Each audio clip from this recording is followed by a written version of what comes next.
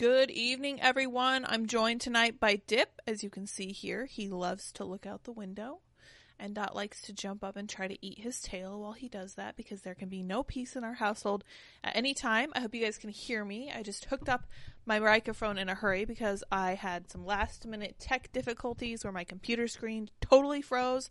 I had to bring Andy in here and come fix it for me. No idea what happened there, but we are here.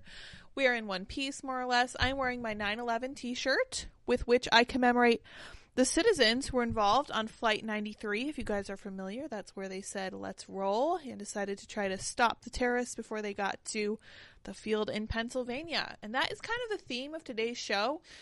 Just as an explanation from last week, I was sitting in my rocking chair that we got for the baby, and I was like, I sounded like a beached fish. I was gasping, like...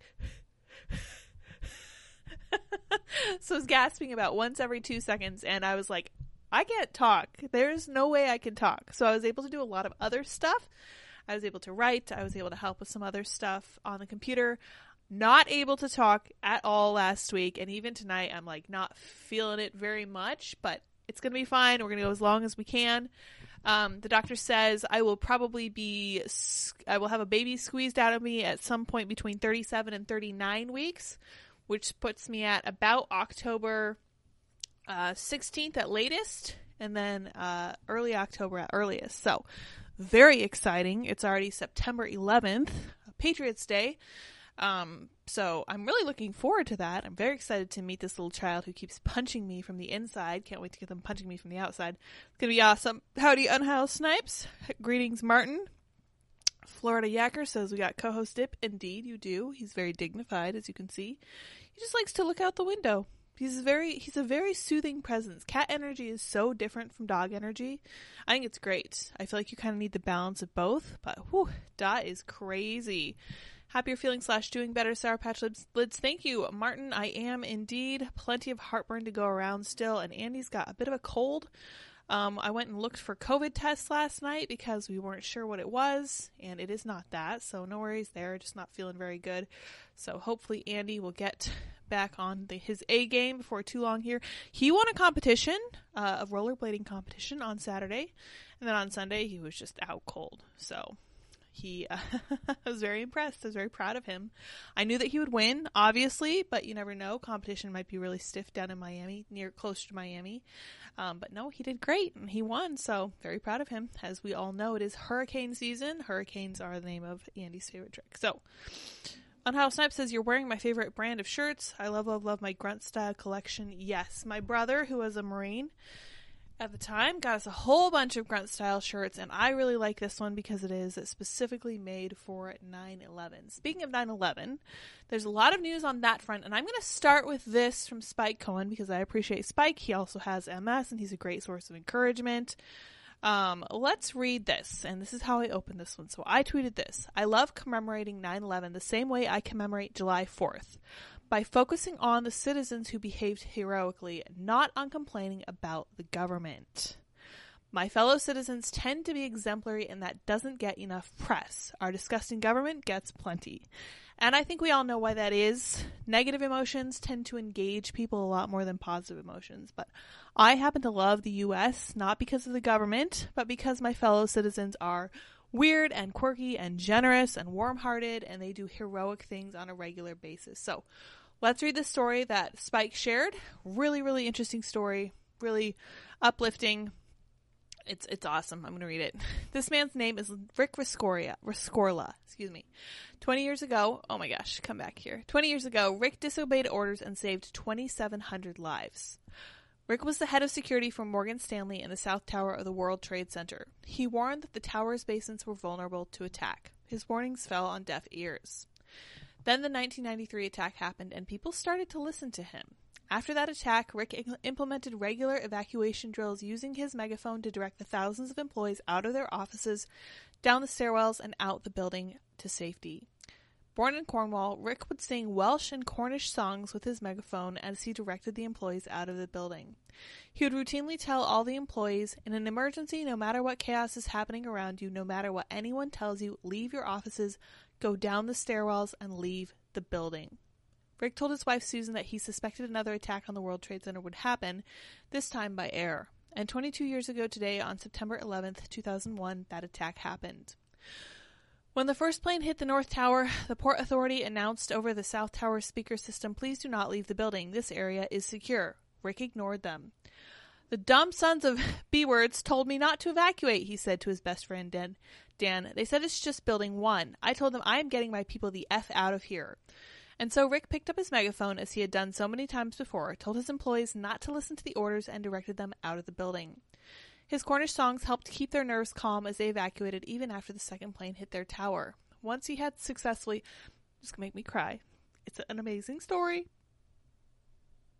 Once he had successfully evacuated his employees, he went back to look for survivors. But first he called his wife, Susan.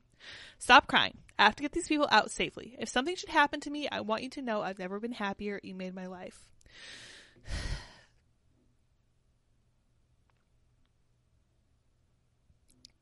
Rick rushed back to the South Tower. I read through it before, and I was, fine with it, but apparently reading it aloud makes it more difficult. That was the last time anyone saw him alive. All but 6 of the more than 2,700 Morgan Stanley employees survived. Had they obeyed the Port Authority, they would all be dead. Thankfully, they listened to Rick instead. Rest in peace, Rick. Thank you for your service. So, this is at least partly because of pregnancy hormones, but this is a very moving story. And I feel like 9/11 is not complete without some of those stories. And I think that if you go all 9/11 without reading one of those, you're really missing out, because they're very, very moving. Like I said, I should have known this would happen. Pardon me. Like I said, this is why I love America. We spend so much time bitching about the government, we never stop to think about the people who live here and how wonderful and generous they are. Andy says, "Please listen to your designated paranoid security guy." He says that because he is the paranoid security guy, for sure. So, such a neat story from Spike Cohen. Oh, man. I've been crying over, the smallest things lately, though, to be fair. So, not fair that September 11th should fall on today of all days. But I want to share that with you guys because, I don't know, there's lots of lessons in there. You guys should check it out for sure.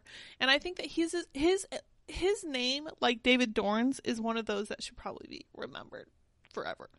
Above all the terrorists, above all the cowards, above all the government interferers, we should remember the names of people like Rick and people like David, because they are the true movers and shakers in society. And I think that our society and our culture and our entire world would be much better off if we focused more on those people and less on the nonsense, But anyway, I want to share that with you guys because it is Patriots Day. I also wanted to read you this essay from Angela McArdle, who is the, I would say, co-chair or chair of the Mises Institute, Mises Caucus. I forget what it's called. Let's see if I can read this one without crying. I probably can. 22 years ago, our country was changed forever. On September 11, 2001, Al-Qaeda militants hijacked commercial airplanes and flew them into the World Trade Center in New York, killing nearly 3,000 people. As countless families still grieve their lost loved ones from that tragic day, and the country suffers the consequences of the resulting war on terror, libertarians fear too many of our countrymen still have not learned a vital lesson. 10 years after the 9/11 attacks, then presidential candidate, now former Representative Ron Paul, warned Americans that the attacks were blowback for our government's actions in the Middle East. That's right. It should be easy to imagine how such a remark astounded the electorate. Until then, Americans had been oblivious to their government's ventures abroad.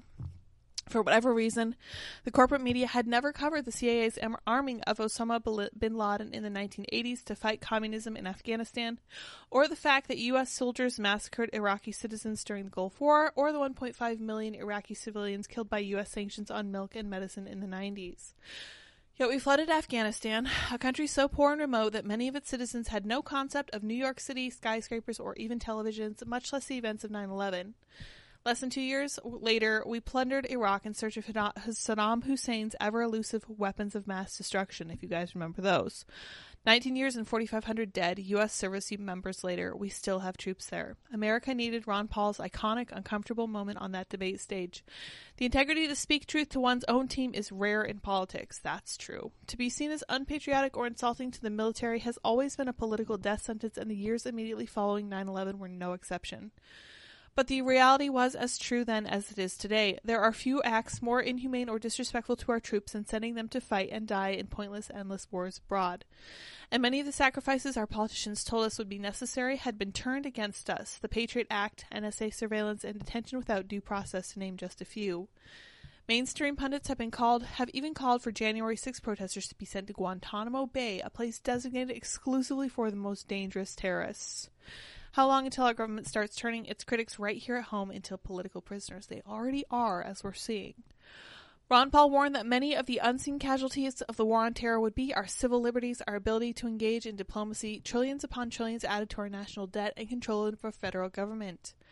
We have also had more than 30,000 veteran suicides since 9/11 and an estimated 38,000 homeless veterans, many of whom suffer from traumatic brain injuries. The people of the Middle East have paid a price no less heavy.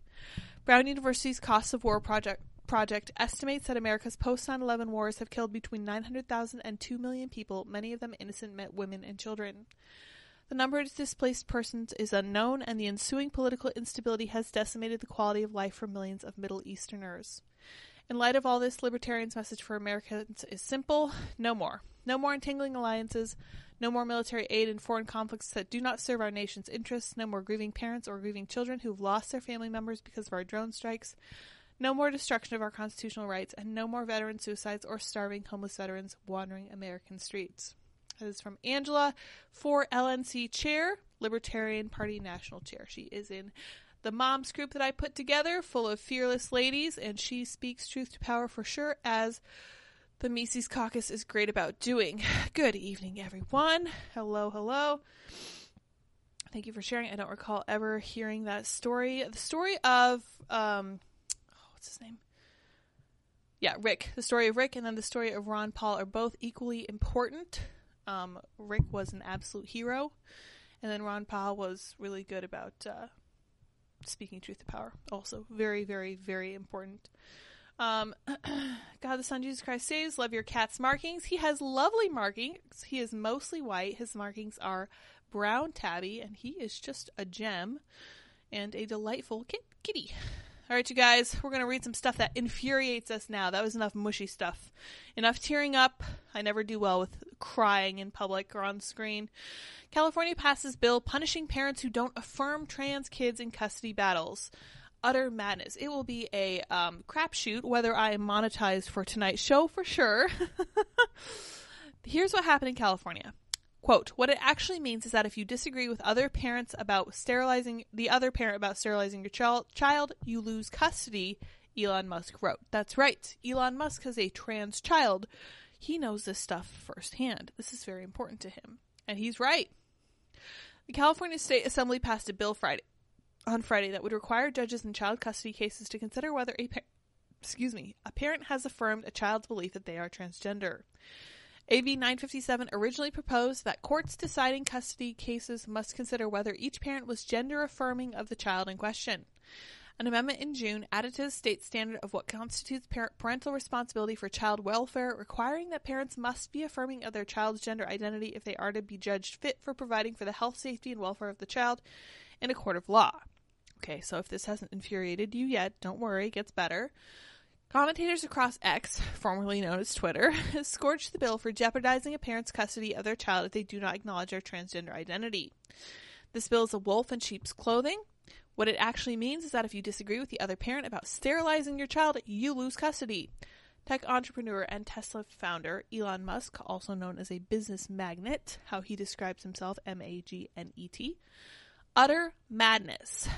Yeah, that's right. Greg Price says the California Assembly just voted in favor of AB 957, which will require judges to take into account whether a parent affirms the child's gender identity. Gender detransitioner Chloe Cole, who first received gender-altering treatment at 13 years old and has since testified about the dangers of such procedures for minors before the House Judiciary, slammed the bill as well. This issue is wildly unpopular, yet the California governor pushes forward with more and more radical policies, she wrote. Protect Kids CA is trying to introduce ballot measures that will stop the sterilization of kids in California. Yes, 100%. Chloe is a brave, strong voice. Happy to hear that. State Freedom Caucus Network Communications Director Greg Price, whom we know and love, we've interviewed him, shared a meme juxtaposing Democrats' anger at the idea of children being separated from parents when their parents are arrested at the border, with Democrats' approval for separating kids from their parents if they don't affirm their gender. And this is a fantastic meme. So the best memes get their point across succinctly, and they really communicate the idea powerfully, and this is one of those. In fact, I feel like putting that up on my Instagram. If you don't follow me on Instagram, at Real Sour Patch Lids. Mary Margaret Olahan comments, time for families to get out of California, for sure. Absolutely. Democratic State Senator Scott Wiener from San Francisco co-authored AB 957. If you guys recall Scott Wiener, he is the focus of the article Predator's Paradise in City Journal, and I tend to retweet that article under every single tweet he makes. He gets ratioed a lot on Twitter, and he should. Holy cow. Another Daily Signal employee, Tony Kinnett, wrote, affirm your child's mental illness or we'll rip them from your home is a horrifically evil threat, and it's about to become law in California. Correct. Leftists will take your children, commentator James Lindsay wrote. Yeah, the Libs of TikTok account, known for exposing left-wing radicalism professed by teachers on their social media accounts, scorched the bill. Insanity of the highest levels, she wrote, they're after your kids and will use all the power possible to get them pure evil. This is from Michael Seifert, who runs Public Square, which we know and love. Andy works with them. This is legislated evil. California is determined to discover rock bottom. Public Square CEO Michael Seifert wrote in a social media post, I'm so glad we left that state. I don't even recognize my former home anymore. And it's sad. It really is. I feel the exact same about Colorado, because Colorado went the same way California is going now, because a bunch of Californians moved to Colorado. Lori says Scott Wiener is a creep. Yes, he is. Yeah, his name matches his personality and his ideology perfectly. Babylon B CEO Seth Dillon suggested, if anything, the bill should be reversed. Gender affirmation should be taken into account, but the other way around. Parents who affirm a child's gender, mistaken identity, should risk losing custody, he proposed. That's actually a great idea, and I appreciate that. Liberate California, radio host and conservative commentator Jorge Bonilla wrote, yes, 100%. And here's Chloe testifying on the Hill, talking about everything that happened to her, which I would struggle so much with that. That would be very hard, especially for something so personal. So she's a hero of mine for sure. She's only in her early 20s. Let's see here. Democrat California State Representative Lori Wilson, who introduced the bill. This is crazy. Along with California State Senator Scott Wiener, stated on the assembly floor, parents affirm their children. They have since the dawn of time. Typically, it happens when their gender identity matches their biological gender. But what happens is when it doesn't, that's when the affirmation starts to wane. Later, emphasizing the bill's focus on affirming a child's choice of gender, whatever it is, and proclaiming our duty as parents is to affirm our children. No, it's not. No, it's not. And Matt Walsh was talking about a story where his 6-year-old said, hey, you know what, Dad? I need a saw because I want to cut down the 50-foot tall tree behind our house because I need more wood for my fort. And you know what Matt didn't do with his kid right then? He didn't affirm them. He didn't affirm his son. I know, isn't that terrible? His poor child, so tortured. His 6-year-old did not have the opportunity to operate a powered saw to cut down a 50-foot tall tree right behind their house, because that's what this lady is saying that you should do. Now, I made the comparison, and this is a different case, but I will point you toward this one too. There is an instance of a young girl whose mother pulled her out of school because she was starting to get into this gender stuff. She pulled her daughter out of school, and then a year later, she posted a picture of her daughter looking much happier. And I'm going to read you guys this tweet that I wrote, and then I'll read you what this trans activist had to say. I said, imagine mom pulling a child out of school because bullying made her daughter anorexic, right? So we understand anorexia to be a similar form of delusion as transgenderism, at least when it comes to children. Mom posts an update picture of her daughter at a healthy weight. Then pro-anorexics jump in and slam the mother for literally saving her child's life. That is what you're witnessing here. This is from an account called Dreamleaf5, which got almost 30,000 likes on this tweet. Only 1,800 retweets, though, and one of them was mine. This person says, who knows what they are, doesn't matter. OMG, this crazy TERF mom posted an update after a year, and the kid looks even more miserable. So here's the original tweet. Rhett Smith says, I didn't affirm my daughter. I removed her from the contagion. Within months, she pulled what I called a cease and desist, S-E-E-S. And at first I thought she was like misspelling cease and desist, but she goes on to explain. She saw the truth and left the cult. Over a year later, she's thriving more than she ever was when involved in the gender craze. And here she is. She looks adorable with her little skirt and her shirt that says, woman, an adult human female. Oh, that's got to trigger those trans activists. Here she is as well. First day of school vibes, lesson 1, woman is an adult human female. Yes, good for her. But this trans activist can't handle it. And I think my response was, let's see here. Oh, here we go. I wonder if she's being bullied mercilessly by trans cultist psychos for detransing. Of course she is. She is. That's part of what comes with transing or detransitioning. And I said, quote, even more miserable is a fun way to admit that being trans makes kids insanely miserable and might be reflected in some other social and emotional issues. Of course, that's not going to win me any friends over on the TRA side of things, but I really don't care because it's 100% accurate. And what it comes down to with trans rights activists who are fully transitioned themselves is something probably similar to what I suspect is also happening in the minds of women who rabidly defend abortion. They feel bad about what they've done, and they suspect that it might have been the wrong choice, but they are unwilling to come to terms with it.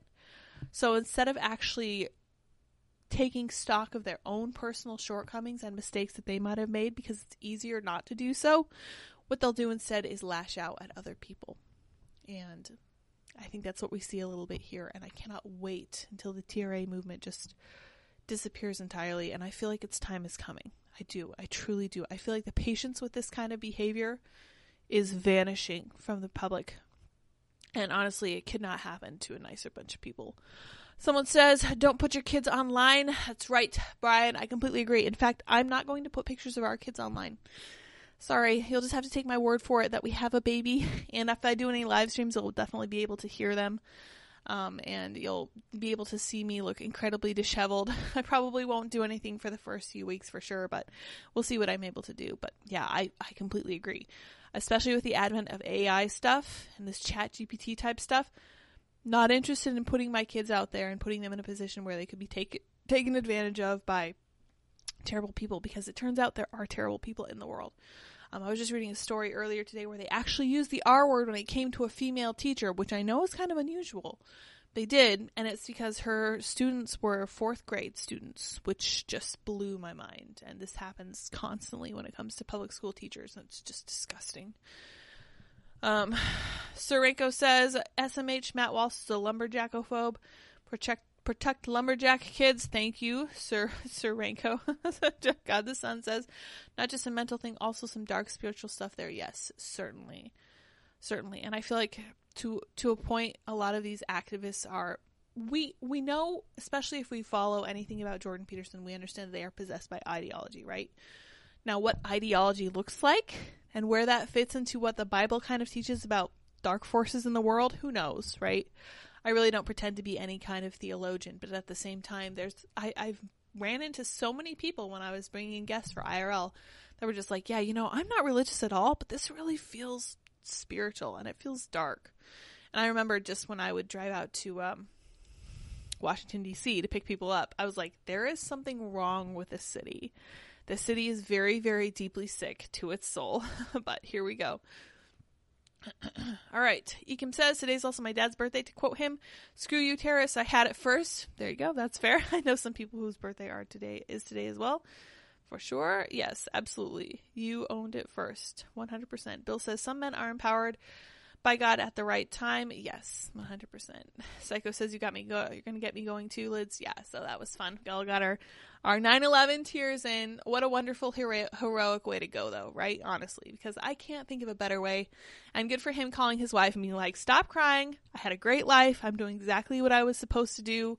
I'm saving people's lives. Man, what a way to go. Talk about a true sense of purpose and meaning. That's really, really, Really, truly inspiring, unlike California, like we just read. But let's see what else we got here. Oh, yeah, Joe Biden eats ice cream and pets dogs. Republicans think that makes him unfit to serve. I'm going to read a little something that I wrote about that. I titled it, Joe Biden loves dogs, ice cream, and has never done anything wrong ever, Washington Post says. That's my title, my working title. We're not going to end up using this one, but it's all good.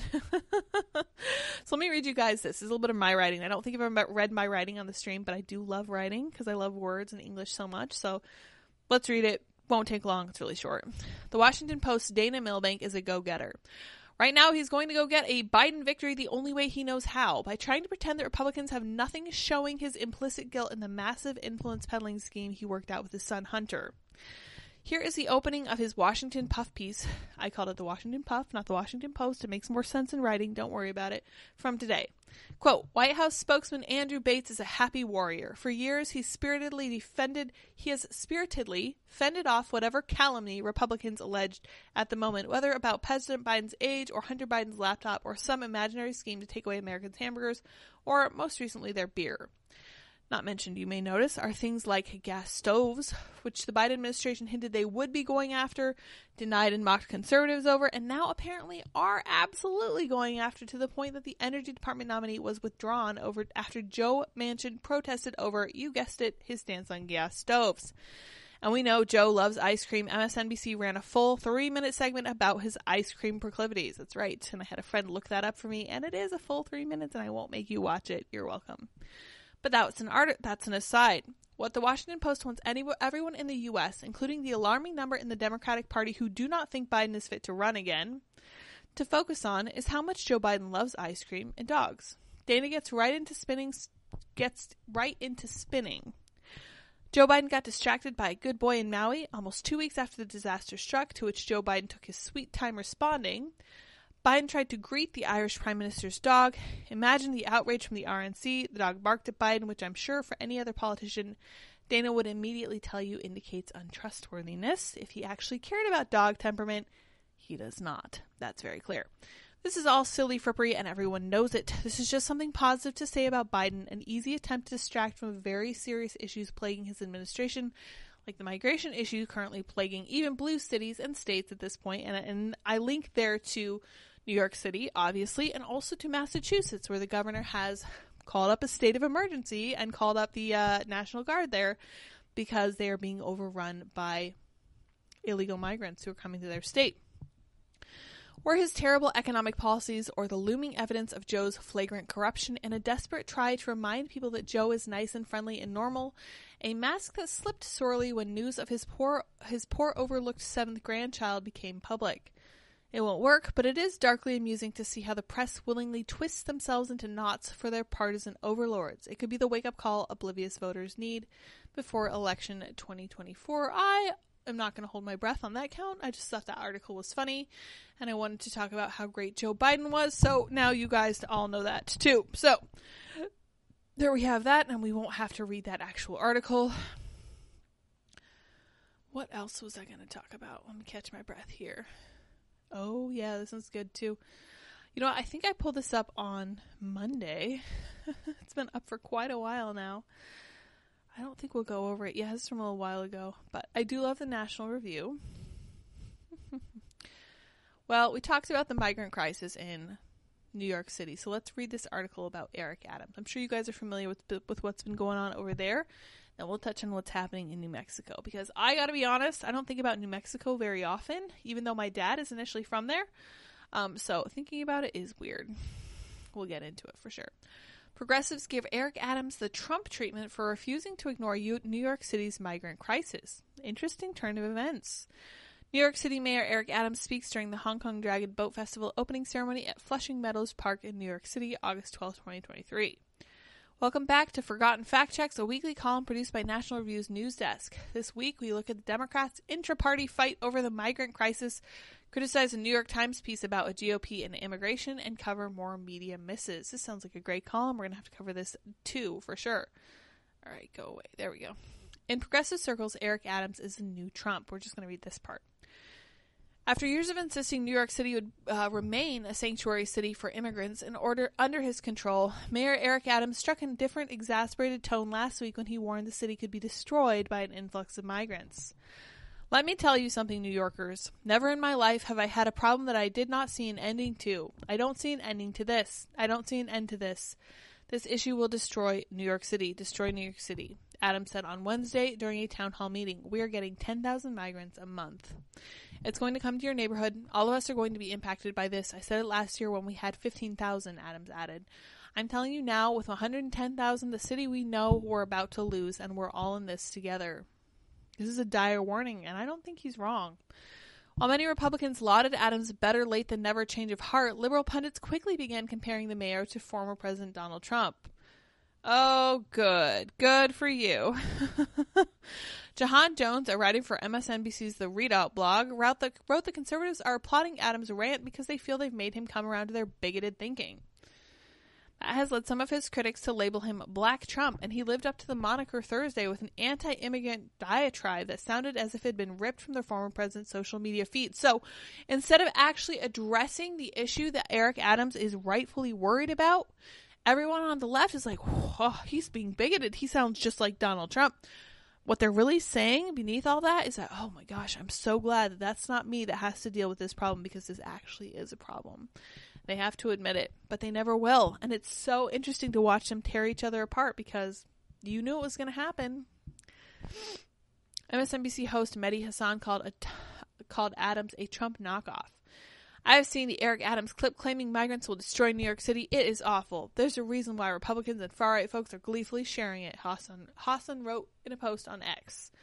New York Dems could have had Maya Wiley as mayor, but they went for ridiculous Adams, a Trump knockoff. But Adams hasn't always been so tough on immigration. Back in October, he wrote on social media, "There is a reason that Lady Liberty sits outside New York City's harbor. This is the place where we ensure we live up to the expectations of what it is to be American, an American citizen, or a country that welcomes those fleeing prosecution and persecution." 1 year before that, he wrote, "The city should protect our immigrants, period." Yes, New York City will remain a sanctuary city under an Adams administration, Eric on NBC, he added at the time. But now the city is reaching a breaking point under financial toll of providing for more than 100,000 illegal migrants. It's facing declining city revenues, all while migrant crisis could cost the Big Apple $12 billion by July 2025 if the influx continues, he said.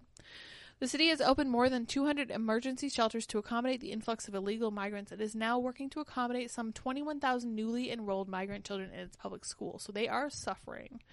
They are. And to some degree, I feel bad for them because it shouldn't be happening at all. Let's be real.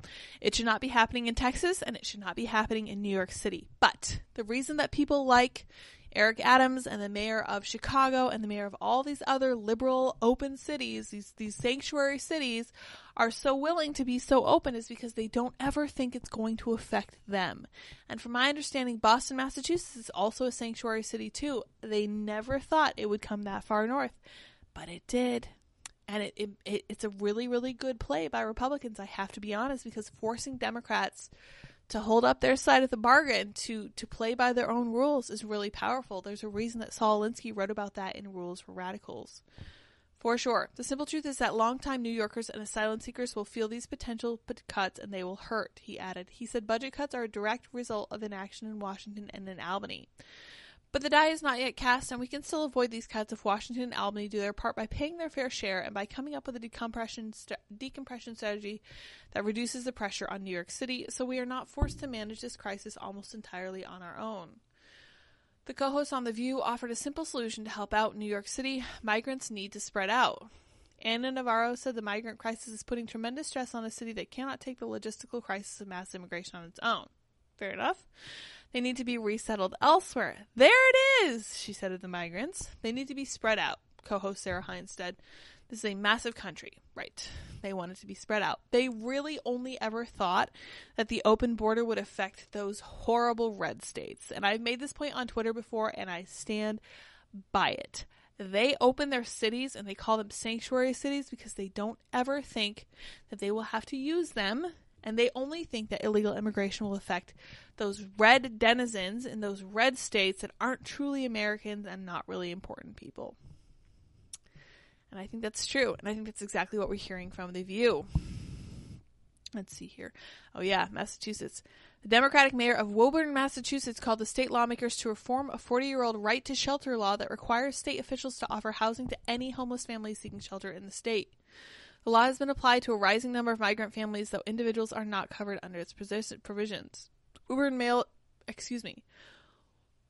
Woburn Mayor Scott Galvin said there are around 150 families living in the city's hotels.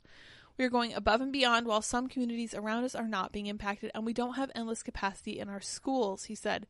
The benefits that are bestowed on migrants make the state a very attractive destination, and without some changes, this challenge is not going to abate. That's right. They're starting to notice that when you are a sanctuary city or a sanctuary state, people are going to notice that too. And if they are illegally migrating, they're going to go where you are. It's a draw. It's a magnet. Statewide, there are nearly 6,300 families living in emergency shelters and hotels, at 50% increase from the year prior. The accommodations are costing the state $45 million a month. That's insane.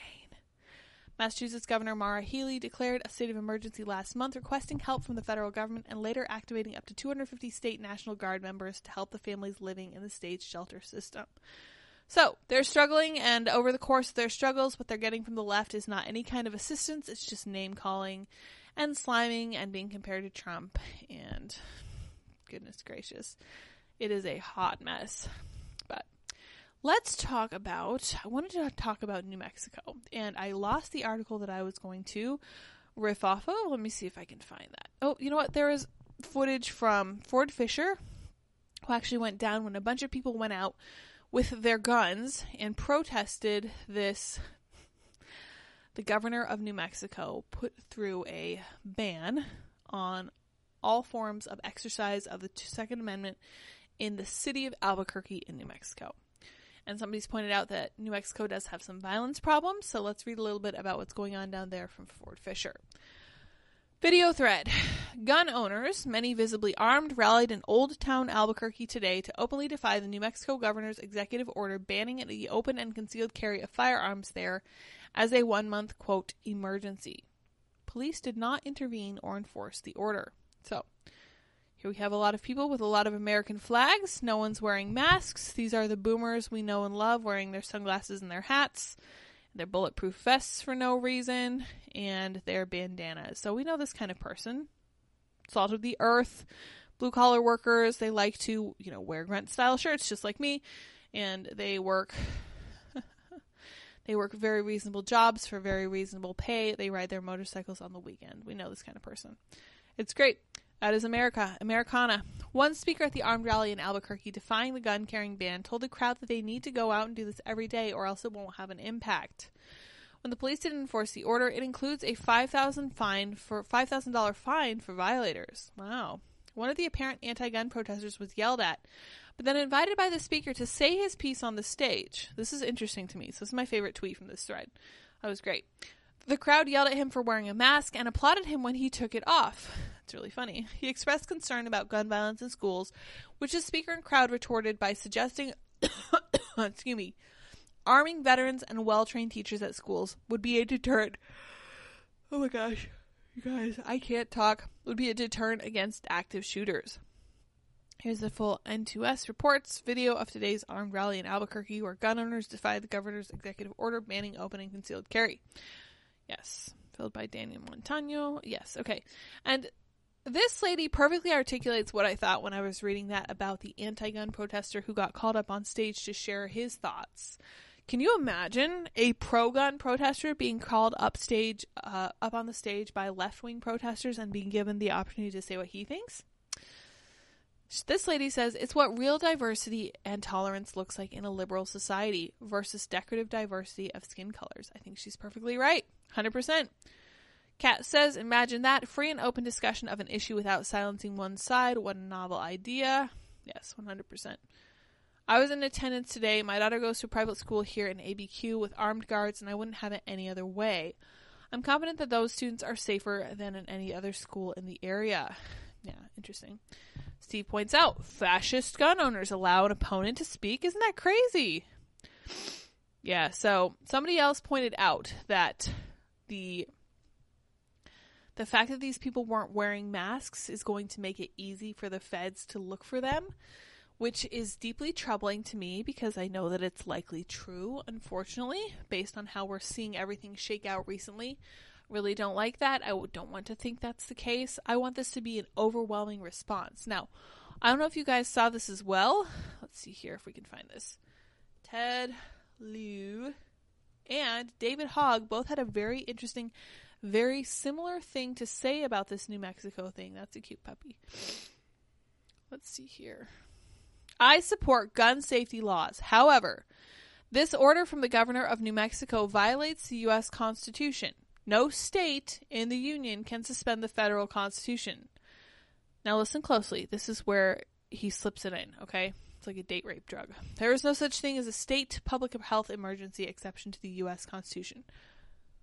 There is no such thing as a state public health emergency exception to the U.S. Constitution. So what Ted is saying here, while it might sound like you agree with him, what he's saying is that the states can't do this on the individual level, but the feds can. So David Hogg said something very similar, which sounded almost like it was copied and pasted. So let's see what David had to say too. Never agreed with David before in my life. Not a huge fan of his, but he is going to Harvard. He's smarter than me. Let's read what he had to say. I really don't. He talks a lot. I support gun safety, but there is no such thing as a state public health emergency exception to the U.S. Constitution. So again, it's like they got their talking points sent down from on high. And it seems to me, what it really strikes me as, this whole New Mexico thing seems like a shot across the bow, right? This is a test. This is a trial balloon, I think people were calling this. New Mexico's governor orders suspension of open and concealed carry of guns in Albuquerque, declaring gun violence and drug abuse a public health emergency after a string of recent deadly shootings. Now, she is actually on record as having said everything is a public health emergency. Poverty is a public health emergency. Global warming is a public health emergency. Everything is. It's not quite word for word, Robin. I think that Ted said, however, David said, but they both made this exact same statement when it came to this particular line. There is no such thing as a state public health emergency exception to the U.S. Constitution. And I think that's really, really important to notice, because this is telling you what they're going to try to do. They're going to try to make it federal if they are going to cram it through. And after what happened with COVID, I got to be honest, nothing would surprise me less.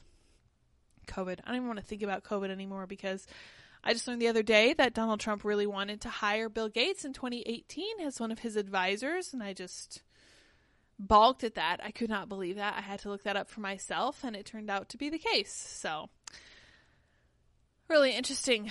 When it comes back to it, I'm pretty sure whenever the next pandemic is, the government is just going to take complete control, and it's all going to be over, and our great American experiment is going to be more or less over unless we find a way to stop it. But we'll see what happens. Weevind A. Holm, thank you, sir, for your weird Norwegian money. I love what's happening in Albuquerque. Everyone stands united, even the left. Yes, it was very interesting, and I think it's fair. You know, it's really interesting when people get up on stage and say things like, man, actually, I'm really concerned about school shootings. Everyone is concerned about school shootings. And I know that there have been shootings in Norway as well, not to the degree that there have been in the United States, but to some degree, most of the people in the United States seem to understand that when you have a right like the right to bear arms, it comes with certain risks that you have to be willing to bear. And I know that's hard to say, but if you're going to have this freedom, you need to also understand that you are going to have some risks too. And I don't know how to get around that. I don't think there is a way to get around that, because all responsibilities and all rights come with responsibilities, and all rights also come with risks. There's no way to make everything nice and safe, and I know that's what Michelle Lujan Grisham is trying to do, trying to make everything super safe, theoretically. At least this is the guise that they put their ridiculous authoritarianism under, but they are trying to make everything safe for everyone, but it's not going to work. Adrian says, tired mommy. Yeah, I'm not even a mom yet. What the heck? What's going on there? Painful says, some weird ish in Hawaii. I haven't seen anything about that. We'll look into that. Weevan says, we had an election in Norway today, and the MSM fails to mention that all the woke parties are losing big time, while the more center/right-leaning are growing a lot. People are tired of the wokeness. Yes, this seems to be across the board. Everyone in every country is starting to really get sick of this stuff. This is what I said earlier about the patience for the TRA movement stuff drying up quickly. Like, it's only a matter of time. And I was telling Andy the other day, I'm like, I hope within the next 10 years, by the time that our kids are like possibly at risk of this stuff, I hope this is all gone and just nothing but a memory, like a bad dream that only he and I know about, and our kids are completely untouched by it. So I can dream for sure. All right, you guys, I want to give you some good news before we close. Glenn Youngkin, there in Virginia, one of the best governors we have in the U.S. We have Kim Reynolds, we have Governor DeSantis here in Florida, and we have Glenn Youngkin. Those are three of our top ones. Glenn Youngkin grants absolute pardon to Loudon dad, arrested at school board meeting. And the reason he was arrested will make perfect sense once you figure out where they're coming from and what he was mad about. Scott Smith, the father in question. What should scare every American is that I had to take this because I could not trust our justice system. Interesting. Virginia Governor Glenn Youngkin on Sunday granted an absolute pardon to the father who was arrested at the school board meeting after the superintendent lied about his daughter's rape by a skirt-wearing boy. The pardon says that in June 2021, Scott Smith exercised his constitutional right to attend a public meeting of the Loudoun County School Board to observe the proceedings, during which time a community member threatened to spread false and malicious information about Mr. Smith's business with the intent to damage his reputation. So, this board member threatened to basically defame and lie about him because of the things that he was saying, because his daughter was sexually assaulted by a boy, but it was okay because the boy was wearing a skirt, and that was how he ended up in the girls' bathroom. Delightful. And after an ensuing verbal confrontation, Scott Thomas Smith was charged with obstruction of justice and disorderly conduct, and Smith was quickly convicted, even though the appeals court later disqualified the prosecutor due to concerns about the integrity of the prosecution. The pardon continues. Whereas Scott Thomas Smith has been publicly and falsely accused of domestic terrorism and hate crimes for attempting to advocate for his daughter, a victim of sexual assault, I have decided it is just and appropriate to grant this absolute pardon that reflects Scott Thomas Smith's factual innocence, it concludes. Yes, that's a good governor. Smith's story galvanized parents who were concerned that schools had sacrificed student safety and academic rights for ideology. Youngkin's plan to be a voice for those parents helped usher him into office a month after the Daily Wire revealed Smith's story. That's right. Part of the reason Youngkin won his election was because he said, I'm going to stand up for parents when it comes to these woke schools, putting your kids in a position, an untenable position, where they have no option but to share a bathroom with some of the most violent members of society who are there at their school. Democrat prosecutor Buta Biberaj, B-U-T-A, Biberaj, B-I-B-E-R-A-J, bucked her typical soft-on-crime stances and personally argued to put Smith in jail for misdemeanor disorderly conduct. Smith was denied a jury because it was a misdemeanor in General District Court, and a judge quickly convicted him. He appealed the ruling and would have been entitled to a jury in the appeals court, but the legal saga had dragged on for years, taking a financial and emotional toll on Smith, who says he's grateful Youngkin allowed him to move on. I'm thankful that the Youngkin administration gave me an off-ramp to these charges that it never should have happened, Smith told the Daily Wire. It's kind of bittersweet because I really looked forward to winning this in court, but unfortunately our justice system is so screwed up right now, I don't feel like I could actually get a fair shot in court. He's probably correct about that, unfortunately. I heard Dip, but he disappeared. I'm going to read you guys this tweet from a Democrat in Virginia because this is crazy. Like, actually crazy. My mind was blown. Yeah, okay, so let me scroll down a little bit here.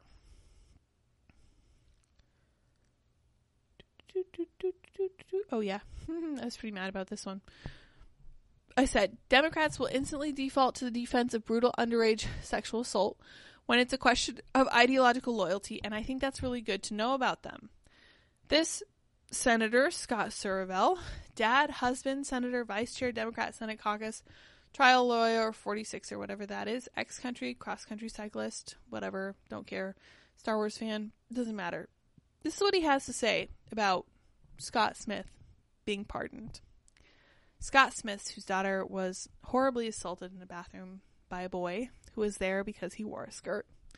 by a school that was so ideologically possessed that they allowed it to happen, and not only allowed it to happen, then went on to cover it up and threatened her father with defamation and the destruction of his livelihood if he spoke about it.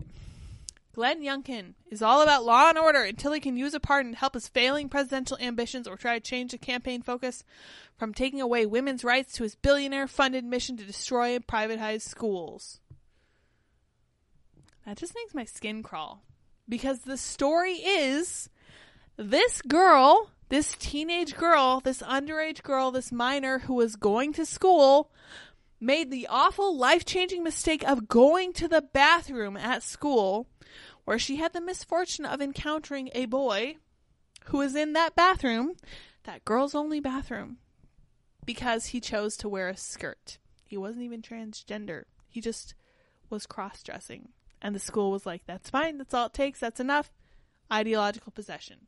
And once her father was upset about that, again, I cannot emphasize this enough, the school threatened to try to destroy his reputation and his livelihood. And now this Democrat is coming out and smearing Governor Youngkin, talking about his presidential ambitions, as if this actually isn't about a father speaking up for his daughter after she was sexually assaulted because of ideological persuasion, such as Senator Scott Survell is surely in grasp of. But that was a particularly infuriating story. I just wanted to share that with you guys. Hopefully Scott is kicked out of office, and Glenn Youngkin goes on to do wonderful things. All right, you guys, we made it almost an hour. I'm pretty impressed. I think those are all the stories I was going to talk about. I was going to talk about local distance. We're going to talk about corruption in education. Might do that tomorrow. Very interesting thread he has here. Adrian has notes on how exactly his poor daughter was assaulted. Indeed, it was awful. Truly terrible, terrible attack. 100%. Painful says, thanks, Sour Lids. You're very welcome. Happy to be here with you. I've been being kicked this whole time. Hope you all appreciate it. I hope the baby's listening to me. Probably more right now than she ever will in the future. That's for sure. All right, you guys. Thank you all for joining me on this momentous and patriotic day of 9/11, also known as Patriots Day. Thank you for bearing with me as I read that thread from Spike Cohen, who's a fantastic historical note-taker, and Angela McArdle's essay about Ron Paul and the libertarian movement when it comes to what happened following 9/11. I will see you all tomorrow. I hope you all will enjoy Timcast IRL. Until next time, remember what we say over here. Stay safe, stay well, stay out of Target. Bye, guys.